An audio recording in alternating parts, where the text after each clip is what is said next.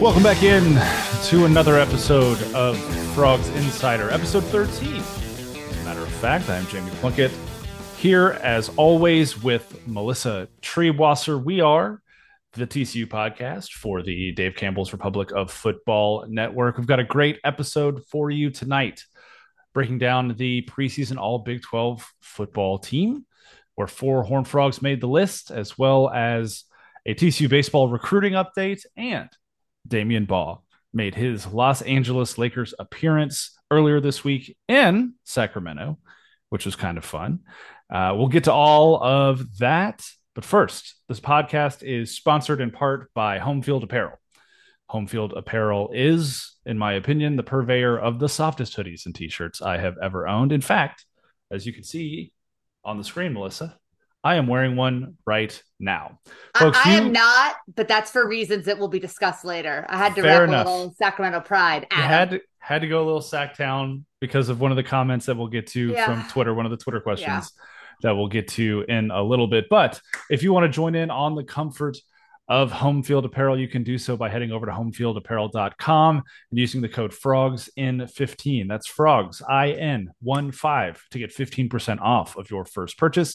And if you love that first purchase of Home Field Apparel so much that you want to go back for more, the code FROGSIN15 will get you 10% off your second purchase and beyond. So head over to homefieldapparel.com and order something from the good brand today. Melissa. Jamie.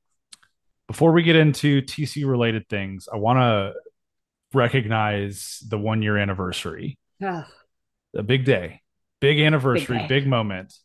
The happy 1 year anniversary to the Pac-12 Board of Directors officially opening up negotiations for a new media rights deal. It did not go well.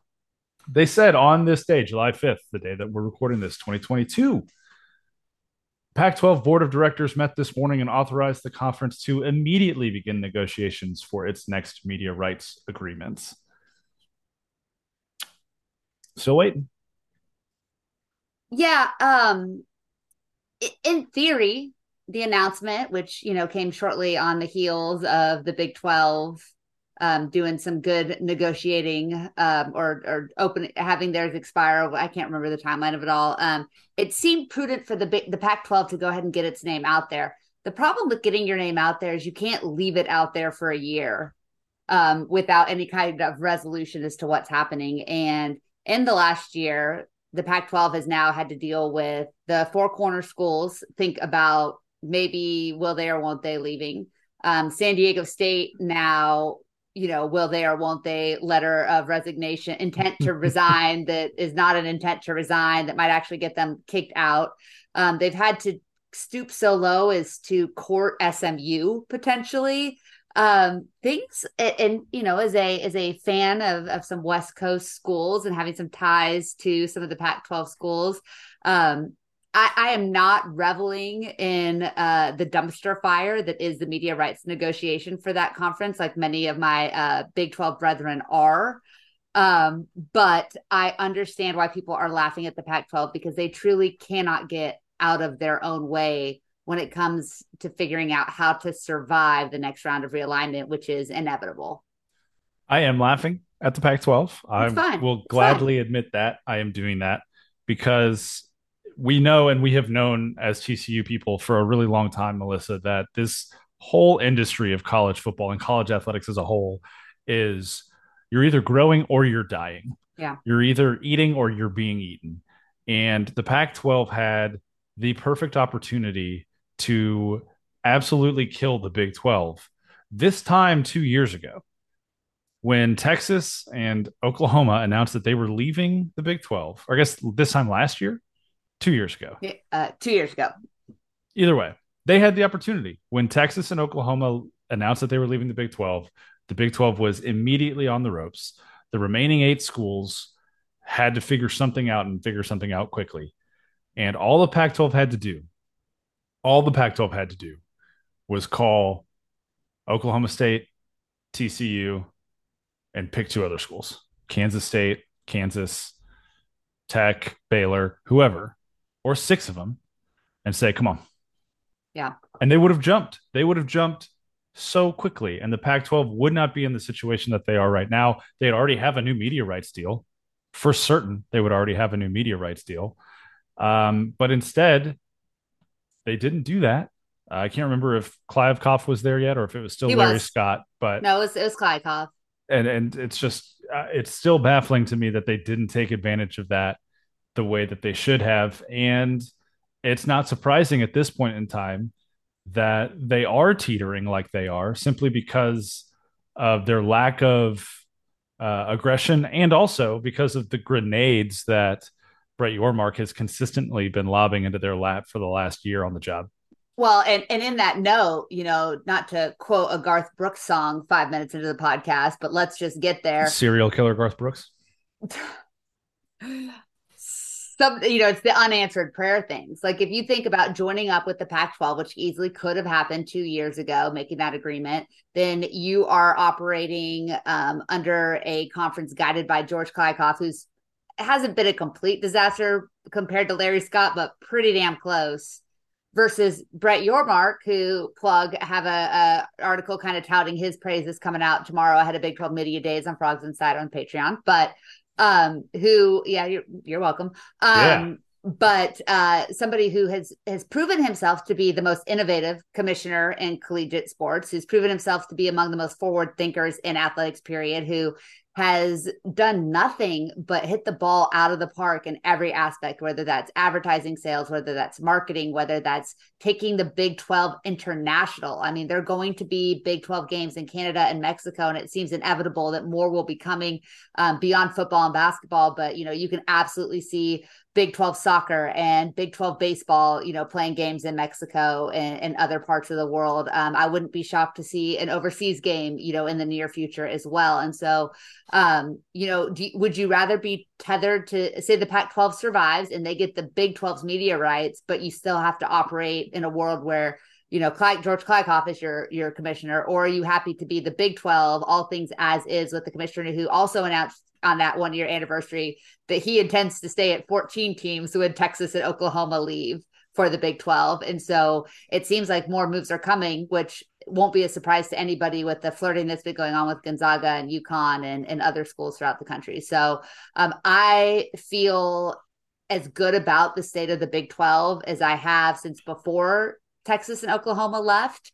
And when it comes time for the next dominoes to fall, you have to think the Big 12 is positioned well behind, obviously the SEC and the Big 10, though they've had some issues, to have some level of stability, even if those two conferences try to shake things up even more. And I think a lot of schools around the country that are looking at exploring making a change would be very happy to answer a call from Brett Yormark in the Big 12 offices based on what they've seen him do in just 12 months' time.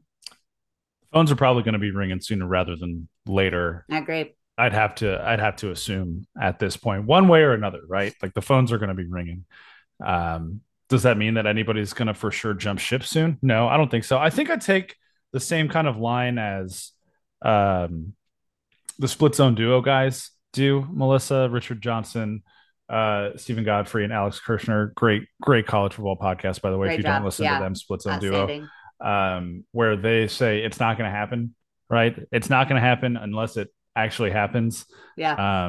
And so it's fun to talk about. It's fun to joke about the Pac-12 dying, in my opinion, because of their foolishness for the last 2 years. It's fun to just have this kind of banter, especially this time of year in the off season. But if it happens, it happens, and that's cool. Do I think it's going to happen anytime soon? Not particularly, no. Especially with no deal in place. You're not going to leave a place without knowing what you're leaving first, because if by some grace of God the Pac-12 gets a number relatively close to the Big 12, I think that pretty much seals the deal on no expansion happening for the Big 12 as far as poaching Pac-12 schools goes. You know what else? And just as somebody who, studied radio, TV, film in college and has a fascination with media, the other thing that's kind of hovering over all of this is that the streaming bubble is about to burst as well. With how spread out things are, with some teams are trying to manage their own streaming platforms. I think we're about to see a major shift in how people consume media and how that, we're already seeing how that impacts some of these media rights deals. But that's another thing where we're on the precipice of a major shakeup in that regard, because, cutting the cord was supposed to save people money, and now you're being asked to subscribe to 5, 8, 10, 12 different services in order to watch your favorite teams. And for those of us that maybe don't live in the same state as the school that we want to watch, especially when it comes to some of those, second tier, as far as, interest, like national interest sports, it's getting a lot harder and a lot more expensive to do. And so, again, this is where I'm Brett Yormark, because he comes out of the entertainment industry and he has a lot of experience in athletics as well, may have something cooking in that regard too, that I'll be interested to watch. When you look at some of the hires the Big 12 has made, I mean, we all get those press releases and everyone kind of glosses over them, but it's very clear that they're scaffolding for something bigger in the future when it comes to the way that they market their own teams and the way that they get beyond like a Longhorn network or a Pac-12 network. I think something bigger might be coming down the pipeline as well. And I'm going to be very thankful that Brett Yormark and his team are the ones that'll be behind making that happen. I fully agree. I mean, at least in my house, we have the what are we subscribed to, what can we unsubscribe from conversation at least once a month. Trying to trim back and just make sure that all of a sudden we're not spending like $500 a month on subscription things. Yeah. But, it is what it is. And hopefully they'll get it all figured out because, West Coast football, whatever it looks like in the future, I would like to watch it. I know that much. So yeah. I need late night college football in the fall, or what am I going to do? Just go to bed at a reasonable hour? That's you're gonna stream some high school girls 7-on-7, football. It's all right. We'll make sure you get your fix one way or the other. I promise. Are you coaching? I don't know yet. Oh, okay. Should know soon. Well, if you're coaching, then you're coaching. I'm then watching. Okay. If you're not good coaching, job. feels creepy. Won't be watching. Yeah. Oh, so good fact. Fair fact. So there's that. But let's go ahead and dive into the TC related content that people came for this evening. Let's start, Melissa, with some football conversation. The Big 12 released its all Big 12 preseason first team today, and there were 4 Horned Frogs on it. The number 4 is important, by the way, because that's tied with Kansas and Kansas State for the second most players on this preseason first team all Big 12 list. What a weird sentence that yes. is, by the way. What an unusual sentence to say. TCU is tied with Kansas State and Kansas. Very weird. For second most players on the all Big 12 team. Texas obviously has the most because they're Texas. They've got 5. And frankly, they probably should this year have the most. It's hard to argue. Yeah. I know you filled out a ballot. I filled out a ballot. I think I had 4 of the 5 Texas players on my ballot. I also had all 4 of those TCU players plus a 5th TCU player as well. But we can get into that in just a minute. First, Dom Williams, Johnny Hodges, Josh Newton, and Griffin Kell all make the first team all Big 12. Melissa, are there any surprises to you out of that foursome? No, I mean, I think those are the obvious ones, quote unquote. You've got Dom Williams, who, is moving to a new position, it appears, but, obviously showed what a dominant player he can be. And in a year where, it's not quite the depth at defensive line that it was a season ago, I think he's an obvious choice. Plus, he's a guy with a lot of personality. You saw a lot of him because of TCU's run. Absolutely inarguable to me that Josh Newton is a first team defensive back. He might be the best secondary player in the conference this year, and has a chance to be, I think, an All-American if he gets the opportunities. Johnny Hodges is the reigning newcomer of the year at linebacker. So I think that again, lack of real competition. Sorry, and I'm not sure if I'm looking at I'm looking at my personal list, and I kind of lost what you said, but that all of that seems to make a lot of sense. And then Griffin Kell as place kicker, again, just not a lot of experience behind him, and so it does seem to make a ton of sense that he would be the place kicker there. And again, hard to argue based off of what he did last year. He was absolutely exceptional, reigning player at that position. So no big surprises there. I mean, everything kind of, I had all 4 of those guys on my list, a couple additional ones. Weird to see, and I think we understand why, but very, very weird to see an first team offense without a single Horned Frog on it. Yeah, I mean, you think about going into this time last year, Quentin Johnson was on that list. There were a couple other guys. I think Steve Avila was on that list as well. Darius Davis, I think, was the kick returner and punt returner on that list. And so, I mean, with all those guys going to the draft, all those guys graduating, it makes sense that TCU this year offensively Sure. doesn't have a guy on this list. Does that mean that's going to be the way at the end of the season? I don't think I it don't think will. so.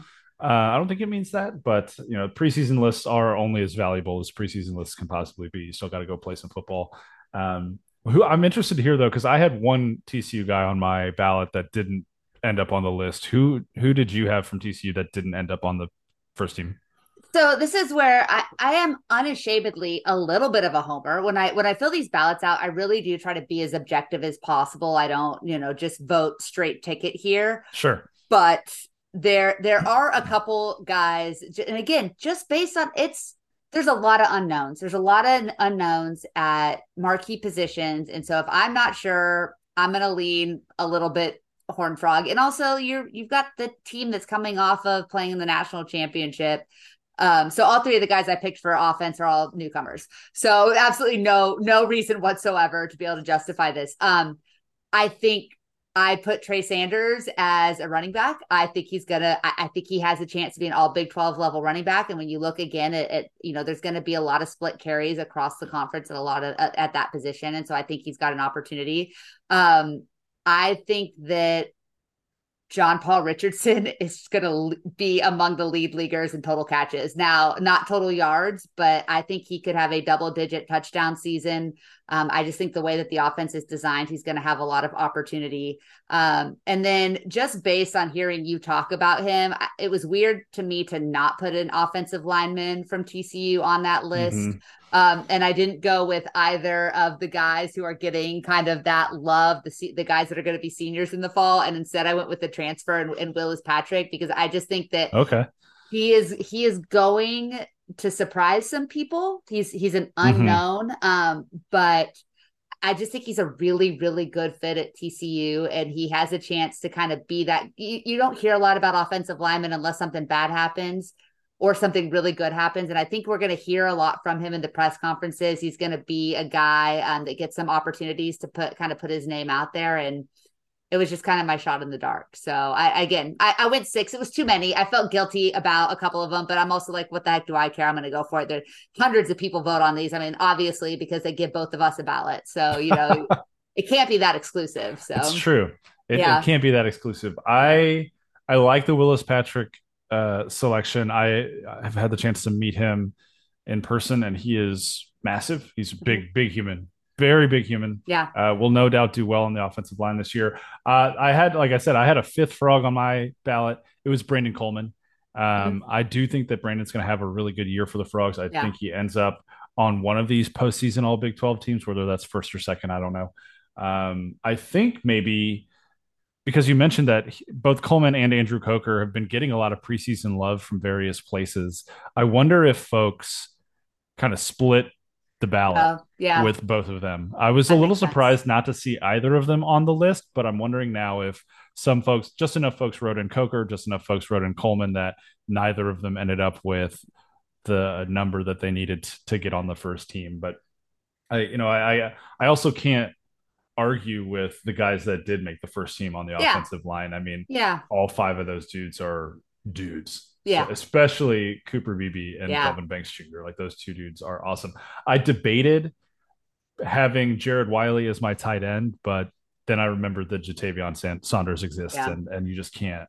Like that would have been probably the most homerish thing that I did on my ballot is Sure. if I had gone with Wiley over Saunders. But I um, also like let the hype train just go crazy for Texas once again. Just let it mhm. give them all of the accolades, all of the things. I lied at the group text. I said that I had put Quinn Ewers as my QB1, forgetting that no, I'm stupider than that. I put Will Howard. Nice. I know, and just I also put him as my offensive player of the year because I'm a stupid person. I think I'm kind of trying to reverse jinx him if I'm being really honest. I just think of Here when you for it. look, I know, but when you look at all of how few quarterbacks are returning that played a full season for their current team next year that have a year of Big 12 experience. I think the book might get out on Will Howard. Obviously, we saw what Alabama did to Kansas State, but right now I think he's probably the most consistent guy. And with another year in that offense and mostly a full year starting under his belt, I think he has a chance to have a big season. And I think Kansas State did a really nice job. I have Trayshawn Ward as my newcomer of the year. I think he's not gonna be Deuce Vaughn, but he's going to be really, really good for the Wildcats. And they have some really nice pieces. So I think he has a chance to have a big season. He's got a good offensive line. He's got a great weapon in Phillip Brooks, who could do, a lot of different things. And he's the kick returner for the conference. K-State's, much like Texas, is kind of in a put up or shut up year. And they're getting more recognition than we've seen Kansas State ever get. They also, I learned this week on social media that they've never had a 12-win season in their history. And so that was kind of surprised me. Like you don't ever think of, these great super elite Kansas State teams, but they've played in BCS games. They've had extended seasons. Kind of crazy to think they've never kind of topped that 12-win threshold. TCU hasn't done it since last year, so we'll see. But I think it's Kansas State, such an interesting position. I'm very interested to see what the poll comes out for the conference rankings, where Kansas State lies. I had them second behind Texas, and I think I have a feeling they'll be second or third, depending on what people think of Oklahoma.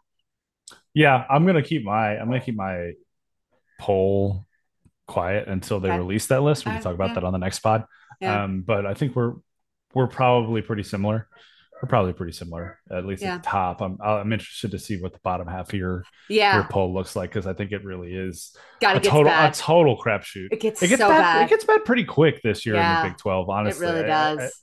and I said this. I was on a radio show in Tulsa earlier this week on Monday morning, and they were asking kind of about the wide openness of the Big 12. And I was like, I think that's partially why you're seeing, I mean, obviously Texas is always going to get a little bit of that legacy vote. But I think that's part of the reason there's so much Texas hype this year is you just kind of look at the Big 12 top to bottom, and it's just like, oh, I mean, I have no idea who's actually going to end Yeah. up winning this conference. Do I think a team is going to come away clean and make it to the playoff? No, I don't, No. because I think that this is going to be an eat your own children kind of Yeah. situation.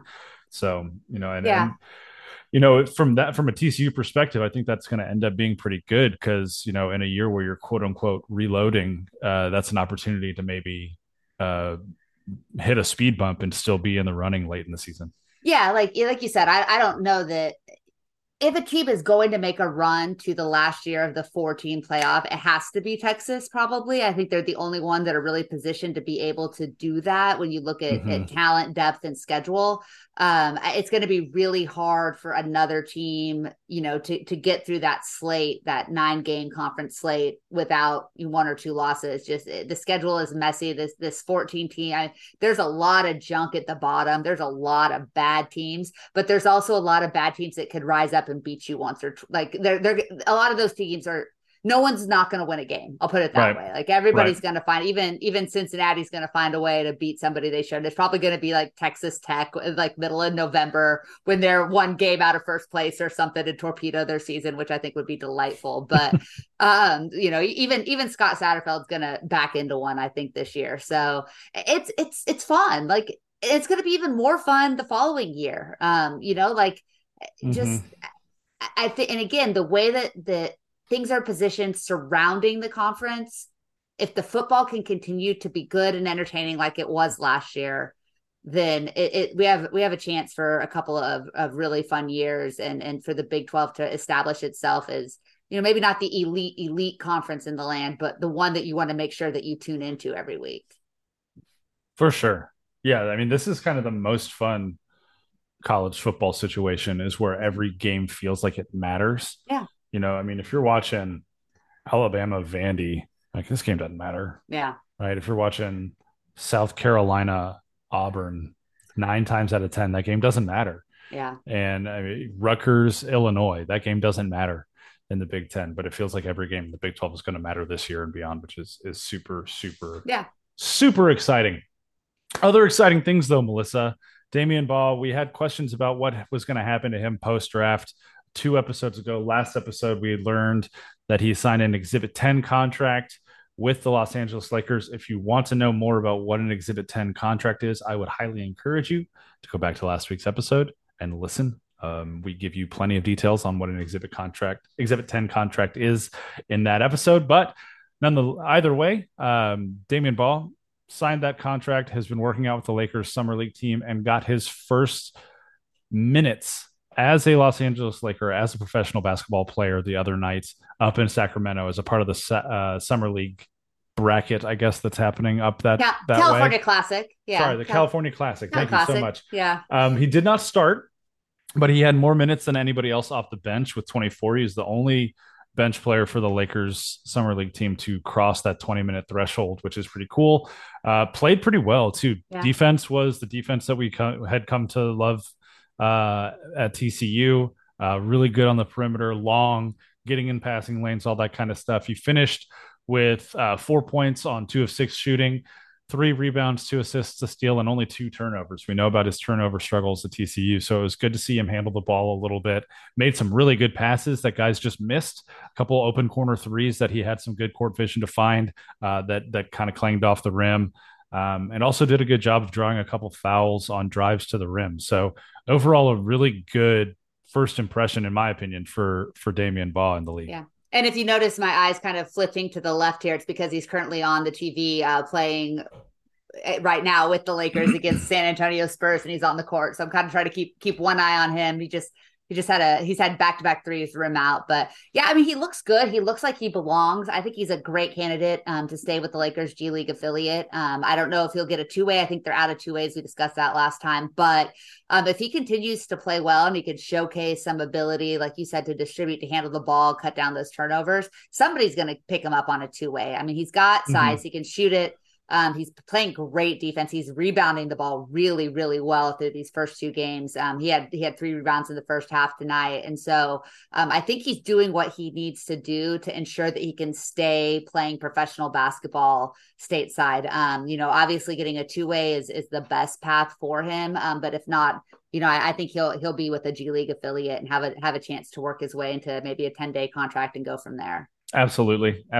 And just, if he gets waived off his Exhibit 10 and doesn't get a 2-way, that doesn't necessarily mean that he's out altogether, because he can still be on a G League team, get that G League contract and work his way back up from there. So at this point, obviously it's super early. He's less than a game and a half into it. But he's, like you said, doing everything he needs to do at this point to, have some staying power, which I think we all are really, really pulling for him, because for sure. I mean, just a great human being overall, just a great human being, Damion Baugh is. So you love to see that from him. Yeah, that feels like a short basketball segment, but I'm okay with it. We've got some basketball questions. We do have some basketball questions. You're right. Yeah. We got some Twitter basketball questions, so we'll get back into hoops a little bit down the road. Melissa, baseball recruiting. You want to give us an update? Yeah. So yeah, just gonna throw me. I mean, I feel like I'm talking a lot this episode. Yeah. No, it's all good. Listen, a lot of excitement. The one thing that we've seen, we know that TCU is going to lose some really critical pieces, some really impactful pieces. We also know that there's going to be a lot of roster turnover at the end of a season like this. Some of it has already been announced, and some of it is surprising me as I'm reading it right now, because I haven't been on Twitter much the last couple of days, not because of the rate limit, because of my 2 very young nieces. And turns out that, you don't get to scroll on Twitter a lot when you're watching 2-year-olds. It's really unfortunate. That's true.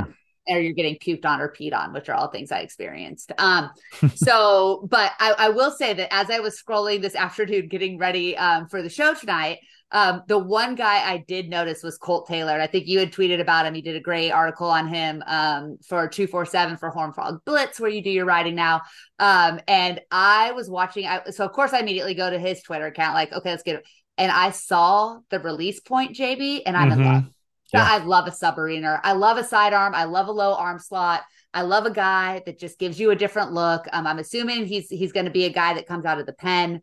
I think being able to mix up a batter and change their eye level at the plate is so critical in college baseball. And this dude seems like he's going to be a lot of fun. He's not the biggest name that TCU got out of the portal. Colt Taylor out of Tennessee Tech. Hopefully he's not the last guy out of Tennessee to come to TCU. I'll let you talk about that in a minute. But Peyton Toll is probably the big one, right? The two-way player out of Wichita State. I saw that kind of blew up towards the end of last week. This is a big get. I think not a lot of people probably know much about Wichita State baseball. This is a kid who bats for a high average. He's got a lot of power. Showed a little bit of pop there. He's really good athlete. And then he can also pitch. And we've seen kind of the rise of the two-way player once again in the college game on the heels of what Shohei Ohtani is doing in Major League Baseball. This kid looks like he's for real. And you probably have a little bit more information if you kind of want to fill us in on some of the details there. The best and all right, this is gonna make people think things, and it's not a direct comparison by any stretch of the imagination. The best TCU comp I have right now for Peyton Tolley is he is a left-handed Luken Baker. Woo. So you think about so the power numbers aren't quite there, right? Luken is a generational power hitter, but when you think about two-way player who pitches really well, can hit for power, mostly a DH first baseman. Also, I mean, Tolley numbers wise, like size wise, is almost right there. He's 6'6", 250, right? Like he's big boy, big boy, throws hard, hits hard, right? Like those are the kind of guys you want. And I was talking, I can't remember who I was talking with. It might have been Martin Guerrero over at the Lupton podcast. LSU, look at LSU's like physical build of that squad this year. They looked like a softball beer league team. And I mean, you need some big boys who can mash and some big boys that can throw the baseball hard. And Peyton Tolley checks both of those boxes for TCU. He was an excellent player at Wichita State. He had a significant number of suitors in the transfer portal. I'm talking 20 to 30 at least, schools reaching out to him, asking him to come play. A lot of those schools wanted him to play one way, which kind of crossed them off his list right away. When I had the chance to talk to him, though, I think the biggest thing that is going to help TCU next year with him on the team is the fact that he is 100% fully bought into the culture that Kirk Saarloos is building at TCU. Tolley turned down significant NIL dollars elsewhere to come to TCU. Significant NIL dollars to come to TCU. He is not getting that same number, as far as I know, from TCU that he would have been getting elsewhere. But he came to TCU because he saw Kirk Saarloos' vision. He saw the opportunity to play both ways, and he saw a culture that he wanted to be a part of, which is a really cool thing because in this quote unquote day and age, to sound like an old man, there is so much conversation about, student athletes are just going to go to the highest bidder. If you have the biggest NIL budget, you're in the best shape, which, largely is true. There's a lot of truth to that. I mean, LSU probably has the largest baseball NIL budget in college baseball right now. And lo and behold, they won. Yeah. They bought a title. Yeah. Congratulations, right? Like they followed the Yankees blueprint, which worked 27, 28 times. So, if you've got the money, spend it, right? It's not my money. I don't care. But it is nice to know, it is refreshing to know that there is still a space in college athletics where culture can ultimately win out.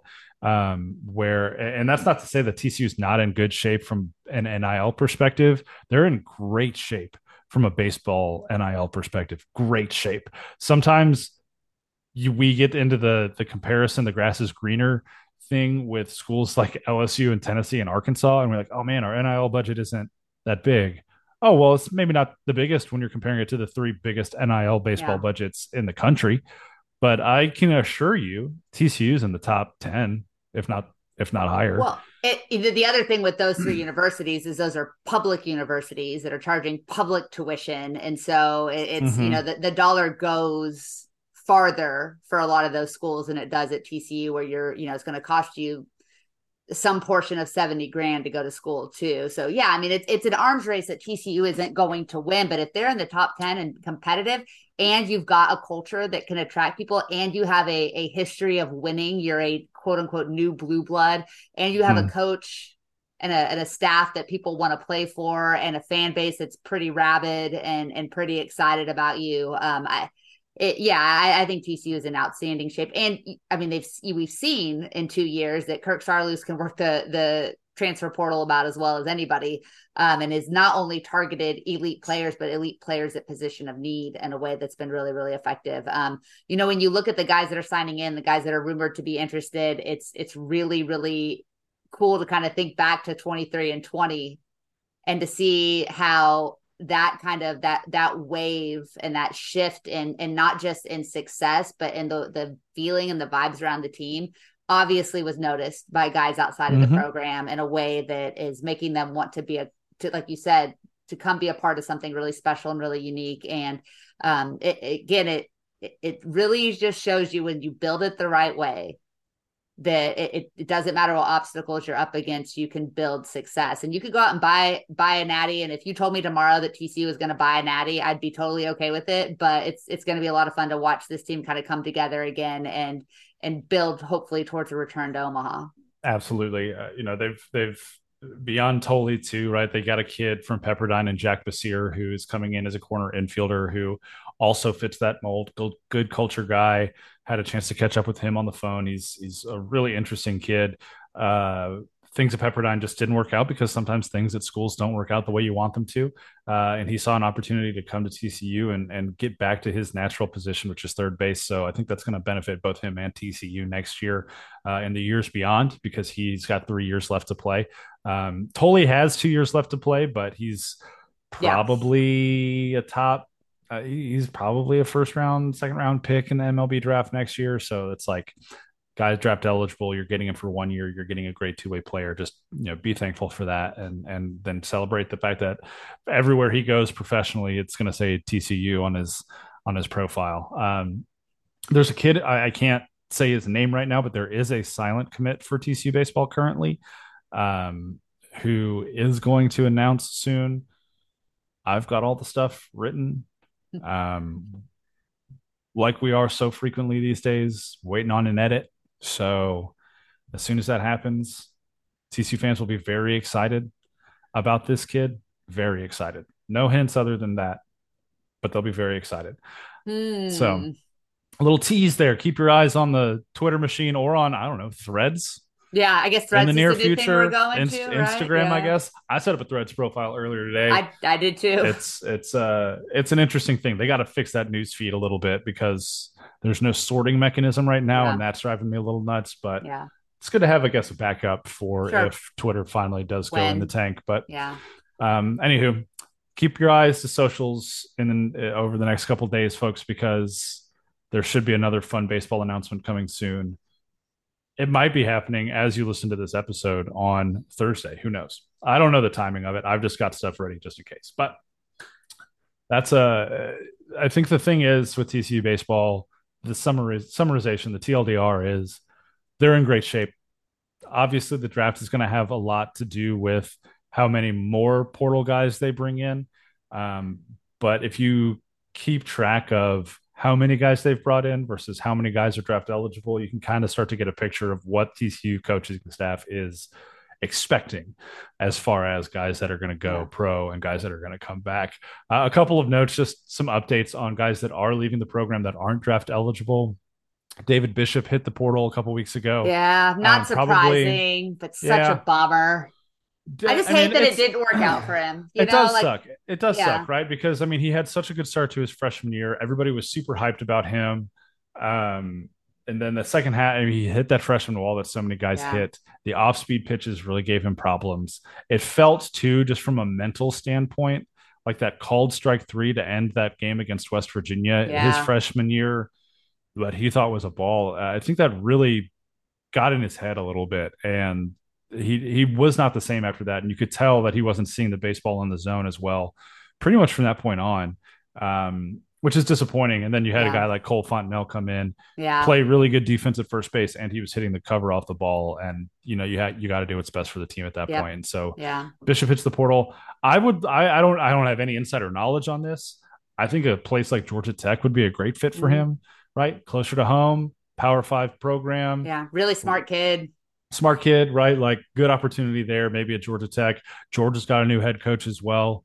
Maybe he gets on at Georgia. I don't know, but Yeah. I think a fresh start, yeah, obviously just closer to home. I don't think this is the last we'll hear of David Bishop as a successful collegiate baseball player. It's unfortunate that's going to happen somewhere else, but he certainly is.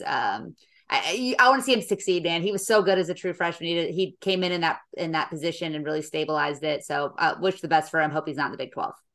yeah, for sure. Other guys that are hitting the portal, Owen Blackledge, Lil Ledge, as he was lovingly known on the baseball team, roommates with Trey Richardson and Elijah Nunez this year. Oh gosh. The ultimate hype man, right? Yeah. If you ever wondered who number 35 was, first guy out of the dugout to celebrate with his teammates, first guy to welcome the defense back off the field after that half inning, that was Owen Blackledge, son of Todd Blackledge, Yeah. former ESPN guy.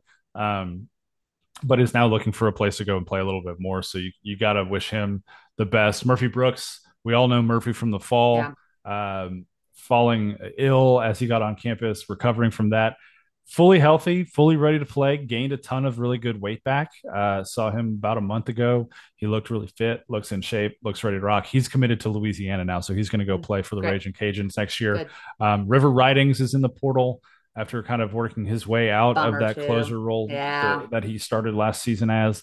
And then Justin Hackett also in the portal, a rising sophomore pitcher. And then Cal Marley, a rising sophomore as well, is not transferring out, but he is retiring from baseball and will continue to be a student at TCU. Good for him. So he's going to hang out at TCU, still be Can't around. blame him. Yeah, I mean, if you're gonna step away from baseball and make the hard decision to do that, why also change schools and Yeah. go to a new place, right? Like your people here. It's a great place to be. Yeah. So best of It's luck to Cal and all that he chooses to do from here on out. Yeah. It's really hard to argue, especially with kids at TCU with how expensive tuition is and how much of an Mm-hmm. investment they're generally making out of pocket to play there with the baseball scholarship limits. If you've got an opportunity to go somewhere else and play, I think TCU baseball fans tend to get that too. It's not a bad look for the program that these guys are leaving. It doesn't say anything negative about Kirk Saarloos, TJ Bruce, anybody else. Yeah, I know exactly why you're smirking too, because I think you just read the text I sent. I did. Yep. The little behind inside baseball guys for you. It'll be So outside baseball soon enough. yeah, it'll be outside soon. But it's a bummer. But when you look at the quality of people that they have, the quality of people that they're bringing in, let these guys go and get a chance to play, and make their investment pay off elsewhere. So yeah, that's good. River Ridings is going to make me sad forever. Like that one's just going to make me sad forever. But everybody, I get it. Like I really want him to be successful, and he's certainly earned that as well.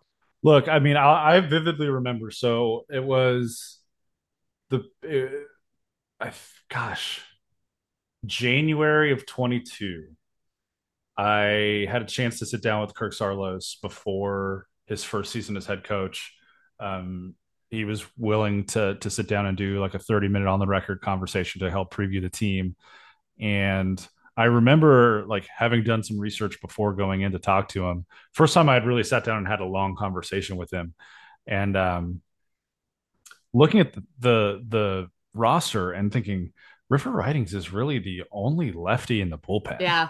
on this thing, and just thinking how critical he was going to be to that season, and he was for a really long time. Yeah. But I remember asking Kirk about it too. I was like, do you have concerns about really just having one lefty out of the bullpen? And he said, yeah, we're gonna, in the future, kind of try and build up, have more lefties available, and not necessarily to have more situational pitching, but just it's good to have a balance in this day and Yeah. age when you're trying to, like you said earlier, with Colt Taylor changing eye levels, changing where the ball's coming from, and we saw how effective a lefty out of the bullpen can be this year in Ben Abelt. But I mean, you look at now going into next year in the 24 season, the left-handed pitching that TCU is going to have on this team. Okay, well, you start with Ben Abelt, Chase Hoover, and Braden Sloan. all of whom are rising sophomores, three pretty dang good lefties. You add Peyton Tully to that mix. You add first team All Big 12 left-handed pitcher Ben Hampton from West Virginia, right? So there's five now. And you have the potential for Kyle Carr, the Palomar Junior College kid, to get on campus too. Really hard throwing lefty who will probably go high enough in the draft not to make it to campus, but he is committed to TCU in case the draft doesn't go his way, right? So you shift in just two off seasons, really one off season, from not many lefties to a really good balance of lefties and righties. You might even argue that there's more left-handed pitching depth on the team right now than right-handed pitching depth, depending on obviously how everything else turns out. But Chase Burns is still out there uncommitted. It should be noted too. I forgot to put this in the notes. Chase Burns is expected to visit TCU soon, so that's really all. That's really all the update I've got on Chase Burns. I don't expect him to make a decision in the near future. He is going to take his visits. He's going to do his due diligence as he should. Yeah, as he should. He's a 3.8 GPA guy. He throws 102 miles an hour. I would be shocked if his phone has stopped ringing at this point. Yeah. So, but it's good news for TCU that they're going to get him on campus. Yeah, so get him on campus. Really good. That's all you can ask for. I mean, look, you talk about all these guys that have committed so far. Pretty much every single one of them has visited, and several of them have committed on the spot. Right? Like Tully committed before he left campus. I'm fairly certain. Right? He committed in time for TJ Bruce to hug him. I know that much. So, you get guys on campus here, and that speaks to the kind of place that TCU is. Yeah. When you get a guy on campus, you feel pretty good about your chances to land him. And that goes for not only baseball, but basketball, for football, for every other sport. If you can get a kid to take a visit, you feel pretty good about your chances to get him to commit. We both did. But we don't get to. It's true. Yeah. I could, I visited and immediately knew that's where I was going to go to school, and no one was recruiting me, but and it was a long time ago, but whatever. It's neither here nor there. It's neither here nor there. Got a couple more updates for folks before we get into our Twitter and Instagram questions for tonight. Some very sad news happened earlier on Wednesday afternoon before we recorded. Brian Brazil, former TCU football player, longtime Texas high school football coach, spent a long time at Hebron High School in the DFW area, had recently become the athletic director at Prestonwood Christian Academy, passed away. I believe it was on Wednesday, after a quick and pretty significant battle with cancer. Everywhere you go in the Texas high school football landscape, it's a family. It's a very interconnected space. Mm-hmm. Brian Brazil's fingerprints were all over Texas high school football over the last 30 plus years. Very sad loss for his family, first and foremost, for his friends, first and foremost, also for the Texas high school football community and for the TCU community as a whole. So prayers to his family and his friends, those that knew him and loved him and cared about him. This is a difficult time for them. So we're thinking about them right now after his passing, because he meant a lot to a lot of people. Yeah. But we also have another update on Bram Kohlhausen, Melissa, if you want to kind of give us an update. It feels like things are maybe turning in a good direction for him.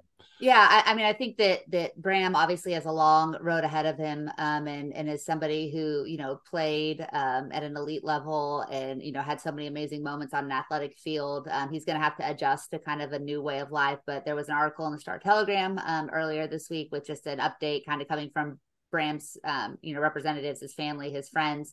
It does look like he's lost both of his feet. There's amputation mid calf on both of his legs. I know that rumor was going around, and then people were saying it wasn't what happened, but that has been confirmed. Mm-hmm. And so that is obviously going to be a significant change as far as his lifestyle, the way that he goes about living. But it seems that is kind of the worst of it, and if you want to say that's a silver lining, I think it certainly is. Mentally, it looks like he's got his full capabilities. He's laughing, he's joking with friends, he's FaceTiming, he's texting, he's doing all of those things. That's really, really good news. They've moved him out of the intensive care unit where he was originally taken for a deep trauma unit, military trauma unit. He's now kind of in a rehab facility, which should mean that his prognosis is positive and he shouldn't have to have any more major surgeries from this point forward. So it's been a long road for Bram, but it looks like there's a lot of reason for hope going forward. I know the TC community has really rallied around him and his family, and will continue to do so. I think we're all hopeful that Bram is at a point where he can talk to people at some point directly, whether it's over social media or something else. But I think that it looks like things are trending upward for him in a lot of ways. And while his life will be different, it seems like his quality of life is still going to be able to be relatively high. And that's great news for him and his family and friends. Yeah, absolutely. Right. I mean, 99% of the time, people who experience what he experienced don't make it. Yeah. So the fact that he is alive, the fact that he is doing as well as he's doing is nothing short of a miracle, frankly. So very excited for Bram that he is on the long road to recovery. And we know that the TCU community will be with him every step of the way. And listen, when he's ready, he better be a give him hell TCU. He better. Oh, when he's ready. If he's not, that's the biggest mistake the university's ever made. Yeah, for sure. Let's dive in as we kind of close out this episode, Melissa, to some Twitter and Instagram questions. We asked you guys for questions. First time we've done that since we've been the Frogs Insider podcast. I felt the urge, so we got to get rolling. It's also dangerous. It's very dangerous. It is dangerous. With the people that follow us, it can be very concerning. Yes, but we got some really good questions both on Twitter and Instagram. I will posit the same opportunity to the Threads community next week as well for the show. Guess I got to get my profile finished. Get that profile finished so we can interact with Threads. I mean, just might as well, right? Yeah, it's just who cares? It's one more social media platform. Sure. I'm on like 40 at this point. Yeah, it's like cut the cord. It just gets worse. Yeah, but at least I mean, I'm not paying for verification on any of these things, so it's free for me, I guess, for now. But anyways, we're diving in to some Twitter questions. I'm just going to read them in order that I see them. It's not necessarily the order that they came in, but Eric Sorensen at Eric Sports 360 Arizona asks, besides Dom Williams, who are the main candidates to step up on the defensive line? In parentheses, easily the biggest concern area on defense. Yeah, I mean, I think it's fair to say that's probably, I don't know if concern, but question. I would put a lot of questions there. But there's certainly some talent. I mean, it's not like we're devoid of talent. It's more like who's going to step up. You get Tymon Mitchell back. You talked about him, I think, last week. There's some young guys that certainly have some potential. You look at Paul Oyewale, who there was a lot of positive buzz coming out of him, his true freshman season in fall camp. Like, he's a great athlete.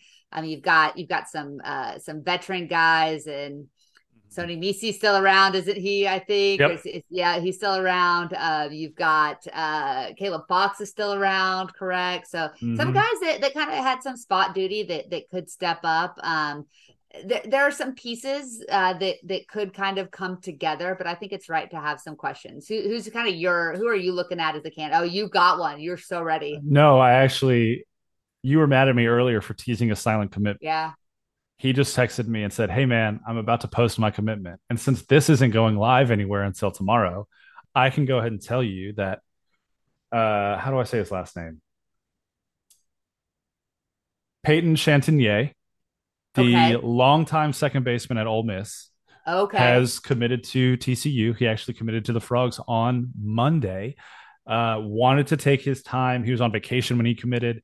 And he also wanted to make sure that he called all the other head coaches who had been recruiting him out of the portal to let them know about his decision before he made it public that he was committing to TCU. So really cool, really big get for TCU. This is one of those commitments too, that if you are paying attention to who TCU baseball is recruiting from the portal, and you are looking at the list of players who are draft eligible for TCU this year, which the draft is happening in days, we'll probably talk mostly about who goes in the draft on the next episode.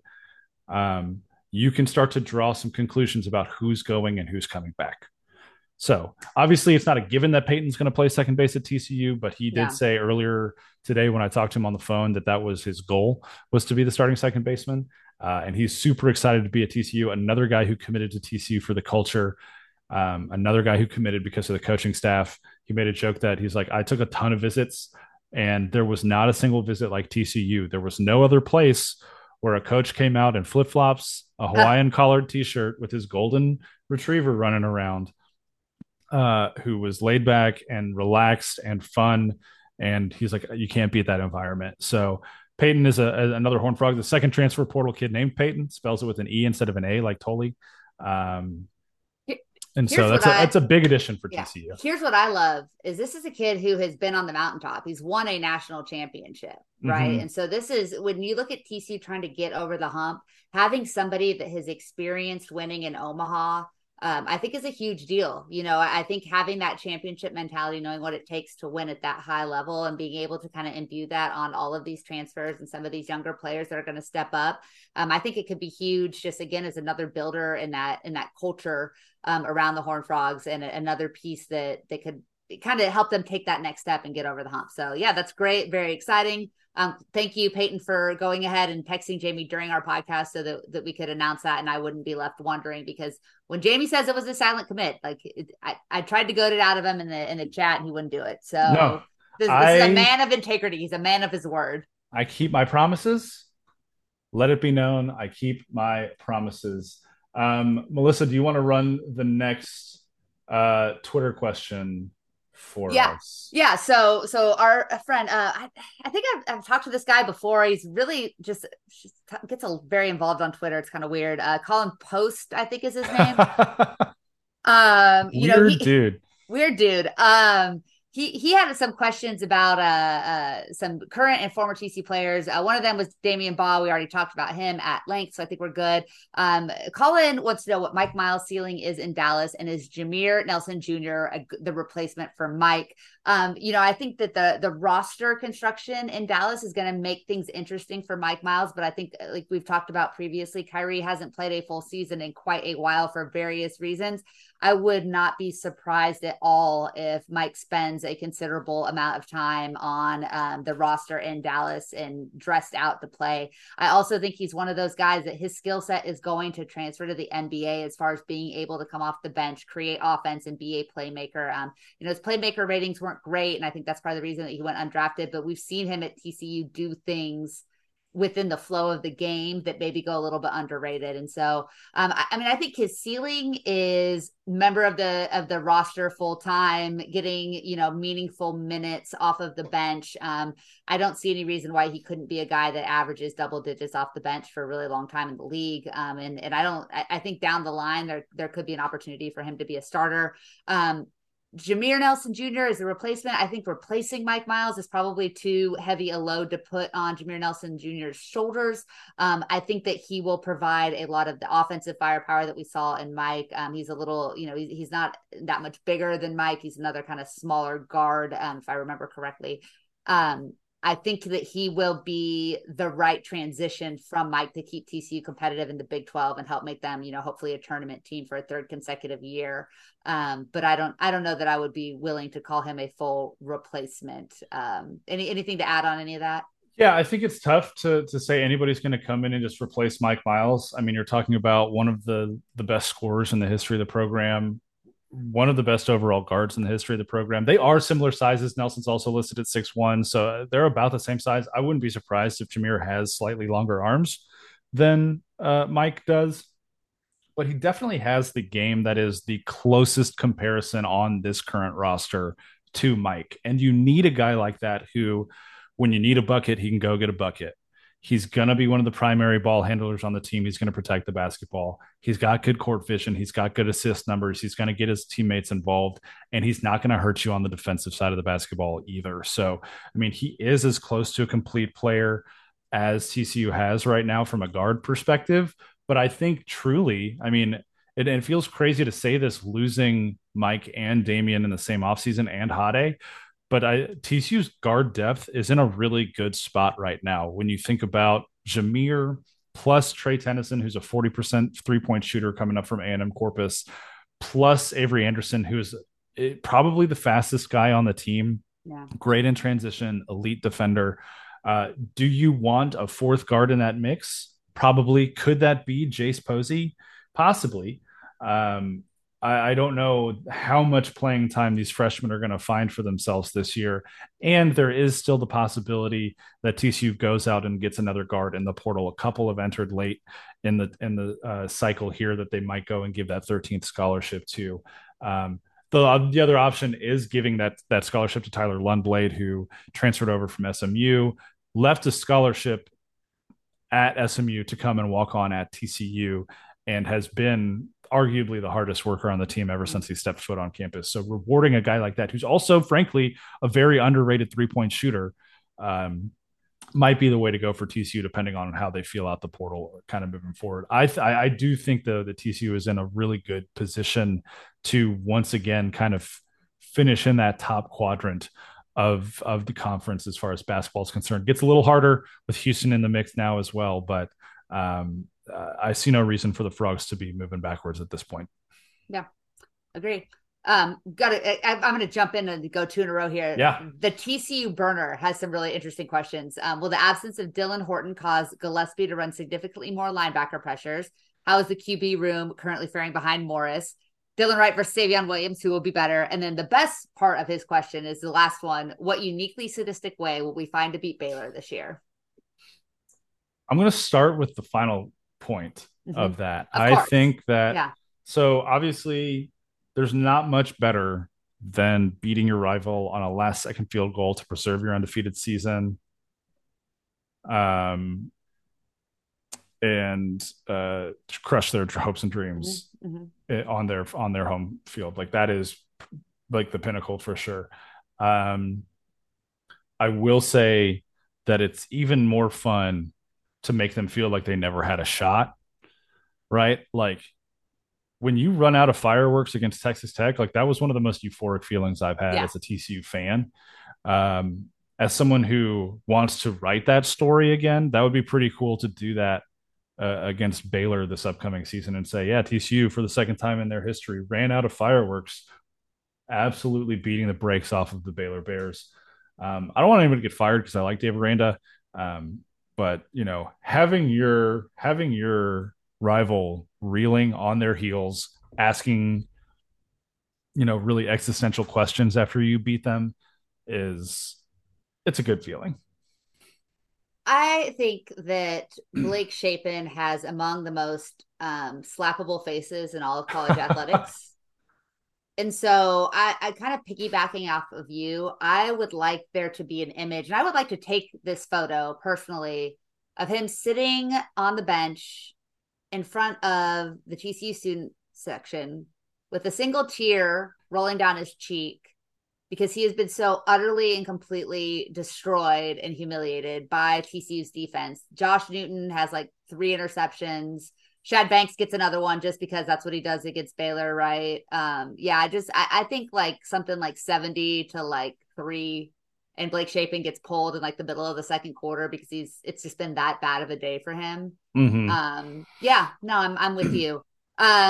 Dylan Wright, I keep forgetting Dylan Wright is on the roster. Like, this is a pretty nice piece that TCU went and got. And when you talk about all the other wide receivers that TCU has gotten out of the portal, I think I tend to forget that he is one of the more marquee names that they went and signed.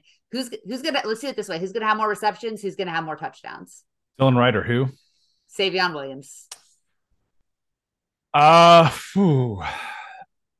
don't know. My instinct right there was that Savion Williams is going to have more receptions, yards, and touchdowns. I think that there is value in being a part of a system. I think there's value in being on campus when you're learning how new stuff's being installed. Dylan Wright wasn't here in the spring, so I think that puts him kind of behind the 8 ball as far as when he does get on campus. Learning the playbook's going to be a priority. Do I think that he ends up a really significant part of this offense? Yes, but I give Savion the edge simply because he's here. He's been working. He understands what's expected of him. And also, right, like, he's kind of the next man up. Yeah. He's been Quentin's number 2 guy for the last 3 years. It's his turn. And I don't think he's going to let that opportunity go to waste. And so when you talk about a guy who's really kind of primed to have a huge season, we've talked a lot about John Paul Richardson this offseason. I think Savion Williams is primed to have an absolutely banger of a year for TCU football. Man, I hope so. I would love to see him have the breakout that we've all been kind of waiting for him to have. That being said, I feel like he hasn't. I mean, and again, he's been overshadowed by Quentin Johnson and other players. I think Dylan Wright's going to end up with more yards. Mm-hmm. I think Savion Williams is going to have more touchdowns. I'm going to go Savion with more catches too. Okay, I think that's totally reasonable. Yeah, it'll be close. I think it'll be close. And if Savion Williams has like 9 touchdowns this year, TCU's probably in a pretty good position. Mm-hmm. I think that's fair. That'd be a good number for the Horned Frogs. Yes, I agree. I think that's really fair. Just so you know, Peyton's commitment post just went up on Twitter as well. So everyone go and love that. Tell him that he's part of the best baseball program in the country, because he might be, going into he might be going into next year. I am trying to find where my post just went so that I can tweet that out. While you're doing that, I'll go ahead and vamp for you. Thank you. Tommy chimes in, who should have been on the preseason Big 12 team or who was not on the preseason Big 12 team that should have from TCU. I think we covered that. Are either of you concerned at all about TCU having the 50th ranked recruiting class right now, coming off the Natty runner-up season? I think we've talked a lot about TCU's kind of recruiting strategy, the way they've gone about when that bump is going to come. I've been really happy with what we've seen so far, especially when you look ahead to kind of 2025. TCU is going to be very intentional with who they offer and who they sign. You've talked about that quite a bit as well. They've had a lot of camps. They've seen a lot of guys. Actually kind of getting those offers collected in the way that you want, it can be a time-consuming process. If there's one thing we know as TCU fans, it's that recruiting is never going to start the way that we want it to. But it's not about how you start, it's how you finish. I mean, Texas Tech had the #1 recruiting class for quite a while last year because of sheer volume. TCU is not in a position where they need to volume offer. They need to find, much like TCU baseball, they need to find the right guys to fill the holes that they're anticipating having. And they're using a lot of transfer portal to do so. And those don't factor into the high school recruiting rankings, of course. So I'm not concerned yet. I will say that the only thing that would concern me would be a big step backwards this year, followed by a poor recruiting class in 2024. And I don't anticipate that happening. So I'm not worried. TCU staff has shown that they can close. You've got some of the best and brightest and most relatable young minds, for that program. And so I feel really good about what they're going to be able to do, not just this year, but going into the future, regardless of kind of that national championship bust or not bust, burst. Yeah. Burst. Wasn't the word I was looking for. Yeah. Bump was the word I was looking for. Yeah. There you go. I'm going to be honest with you. I was tweeting out that article. Which question was that? That was, are we worried about the shape of TC's recruiting ranking? He said 50th, which I don't think is correct. It's higher than that now, too. It's in the 30s, I believe, at this point. Let me double check. Obviously, there are differences between 24/7 and On3 and ESPN and Rivals. They all have their own numbers. It is 54 on 24/7 right now. I guess other commitments have kind of bumped that back down again. No, I'm not concerned. Yeah. I'm not concerned. I did hear you kind of in my subconscious mention the transfer portal and the guys that they brought in. And you're right? Like how you construct a team at the college level is wildly different now than it has been ever before. And so you have to kind of take into account who are the older guys that they've brought in to kind of shore up some positions that maybe they were worried about. And when you look at the guys that they have in this class, I mean, this is some incredible talent. Kyle Baker, I think, is going to end up as one of the highest ranked wide receivers in the state, if not the country. Jeremy Payne is going to he's already the number 20 running back in the country. I think he's going to end up higher than that. Haas Haney just showed out at Elite 11, put a lot of guys on his name. Like he's becoming a much more well-known commodity across the college football landscape now. I mean, he jumped, I believe it was 150 positions in the latest 24/7 rankings update, right? That only equated to moving up one spot at quarterback from 16 to 17 or from 17 to 16. but still, I mean, he's jumping a lot of guys right now in the rankings. His rating is going up. And then guys that have been committed for a long time, like Travis Jackson, Tobias Steps, Ryan Hughes, like these guys are kind of the core that you want to have. Those are guys that TCU went out and found as well. I think this is a really good class. You also have to remember that part of these rankings are based on number of commits that you have, not necessarily the quality of commit that you have. And so with 24/7 especially, you get a little bit of a bump when you have 14, 15, 16 guys committed at this point versus the 8 or 10 like TCU has right now. So it's a long game. It's a long recruiting cycle. We're still 5 months away from National Signing Day, early signing day. TCU has a lot of good guys that are close, I think, right now. They're in the race for a lot of really quality players right now. It is way too early, way too early to hit the panic button on TCU recruiting for football for 2024. Agree. We're getting pretty long here. Should we rapid fire a couple of these last questions here? Let's do it. Okay. Rapid fire. Will we have a repeat performance of last year's TCU football season? It was so much fun. James Moore asked that. It'll be fun. It'll be tough to do exactly what they did last year, but it was tough to do it last year. Yeah. So yeah, I think it'll still be fun. I don't think we're going to play for a national championship 2 years in a row. Could be wrong. Our buddy Yell MK, speaking of fireworks coming off the 4th of July, should Schulmeyer Arena replicate the scoring celebration of Amon G and shoot off a couple of bottle rockets into the rafters every time Emmanuel Miller drains his 3? This is an easy one. Yes. I will gladly buy a bunch of bottle rockets and just fire them off from the press section. Yeah, perfect. I don't think Stephen Schoen would mind at all. No, not one bit. Mind at all. Not one bit. Will Chase Burns pitch on Friday or Saturdays for TCU next season? Our friend Martin wants to ask that. If he's committed to TCU, he's going to be starting on Fridays. Yell comes back with one more question. Rank them. Torchy's, Fuzzy, Salsa Limon, Velvet Taco says purposely leaving out the legit Mexican taquerias because it's a different genre of food. Could not agree with him more. Jamie, what's your ranking? I think that you could split those 4 choices into 2 different genres of taco as well. Fair. But since they're all clustered together, I'm going to go, and I'm going to get heat for this. I don't care. Fuzzy's, Torchy's, Salsa Limon, and then Velvet Taco. You can just miss me altogether. I said rapid fire, but I'm stunned, speechless. Yeah, Velvet Taco, overrated. Sorry, no offense, not bad. Unless you want to sponsor us, and then you become our number one. I mean, Salsa Limon is probably the best quality, but man, like I miss Fuzzy's queso. I really miss Fuzzy's queso, and I'm not ashamed to admit that. So that I will be eating Fuzzy's when I'm in town next week for Big 12 Media Days. There you go. And if I'm going to go to one of those places, and I'm only going to go to one, I'm probably going to Fuzzy's. So I guess that's my answer. Let's see. Oh, and then did we get any on Instagram? You got any Instagram for us? Yes, we had a couple on Instagram. All right, let's rapid fire a couple, and then we'll finish with my Adam. Here, I've got 2 over under Tim on Twitter from my retweet of my original tweet. Over under 7.5 wins this fall. If you happen to be into that kind of thing. Oh, are we counting a bowl game? You tell me. Let's count a bowl game, so that I can safely pick the over. I'm taking the over without a bowl game. Wow. Okay.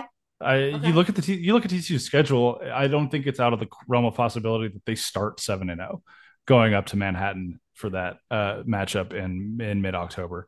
And then another one is TCU's basketball roster completely filled out? That's from Charles G. I think we talked about it a little bit earlier. They still do have one more scholarship available. What they do with it is still kind of up in the air. Whether they bring in another portal guy, give it to a walk-on on the team, or just kind of let it ride. They've been letting that 13th scholarship ride the last few years. Next, Jackson Johnson on Twitter asks, how can the TCU defense improve to at least the top 30 in the nation, Melissa? Oh, I mean, I think it's just going to be one more year in the system executing at a high level. What's really going to be the difference maker is can they get pressure on the quarterback? I mean, that's been kind of the secret sauce when TCU has been elite defensively, no matter who the coach is, it's because they've been able to get pressure. They've really struggled to do that with consistency over the last couple of years. So I think it came on pretty strong at the end of last season. This will be a better and more efficient unit. I don't know if the talent will be as high overall, but assuming that the defensive line can be productive and that the linebackers kind of round into form. We talked about the depth at that position last week. I think that it's just going to be a matter of executing and playing together that 1 of 11 philosophy to see Joe Gillespie's system through. I don't think they'll be a top 30 unit this year, but I think that they will be much more productive in 2023, though they may not force as many turnovers. We had a lot of good turnover luck last year. I agree. Then last question, Davis W., who I know in real life, and I know why he's asking me this question. Will Texas A&M have a similar comeback season like the 2022 TCU team? Davis. Who? Who? Texas A&M. Who? Davis, brother, all you got to do, you don't have to ask me questions like this. All you have to do is Google Texas A&M schedule 2023. And then you look at it and you say, do we still play Alabama this year? Oh, yep. Okay. Oh, do we play Tennessee this year? Yep. Oh, and we're at Tennessee. Do we still play LSU this year? Oh, yep. We're at LSU this year. And there's your answer. Yeah. Why do people want to join the SEC? I don't know. Last question before we go. Adam asks, why is Sacramento the capital of California? Is it just a jumping off point for camping in Northern California? I'm not even going to get to Martin's response on that. You can go on Twitter if you want to see it. Listen, Sacramento has a rich and unique history. And what most people don't realize is Sacramento was actually the first founding spot in California. It is the hub of the gold rush. It's the hub of the Transcontinental Railroad. It was the business epicenter of not just California, but most of America during the gold rush. And everybody had to come through Sacramento because it was far enough from the ocean to where it was not easily attackable, but close enough to major water fares to make trade very, very easy. I will say this, that a couple weeks ago, I was in Napa on a Saturday. I was in Tahoe on a Sunday. This weekend, I was in the Bay Area. People can crap on Sacramento all they want, but we have excellent weather, excellent food scene. We won't talk about the cost of living. We won't talk about the unhoused people population problem. But when you consider everything else that goes into living Sacramento, a place that I did not appreciate as a young person, but I grew up as a suburb of Sacramento, which is embarrassing. Living in Sacramento now, I have to say, is what a wonderful place to live, to raise a family, I'm sure, and to enjoy wonderful weather, and also hashtag light the beam. And with that, this has been another episode of Frogs Insider. Thank you for listening. Please make sure that you are subscribed wherever you get your podcasts. You can subscribe to the Dave Campbell's Republic of Football Network. There you'll get not only access to our podcast every week, but access to all of the podcasts across the network, which means that you get a podcast for every D1 football program in the state of Texas. It's awesome. There's nothing else like this out there. Make sure you're subscribed there. If you want just the Frogs Insider stream as well, also subscribe to that wherever you find your podcasts. That'll give you just our feed, but hit up that network feed as well. That helps us out. That helps all our buddies out across the network. And it helps out Dave Campbell's Texas Football, which we love them for letting us be a part of that. Yeah. Shout out to Home Field Apparel for sponsoring this episode. Shout out to Melissa for always being the best co-host out there. You can follow us on Twitter. I'm at Frog Preacher. She's at the Coach Melissa. Find us on Threads. Same handles, I'm assuming.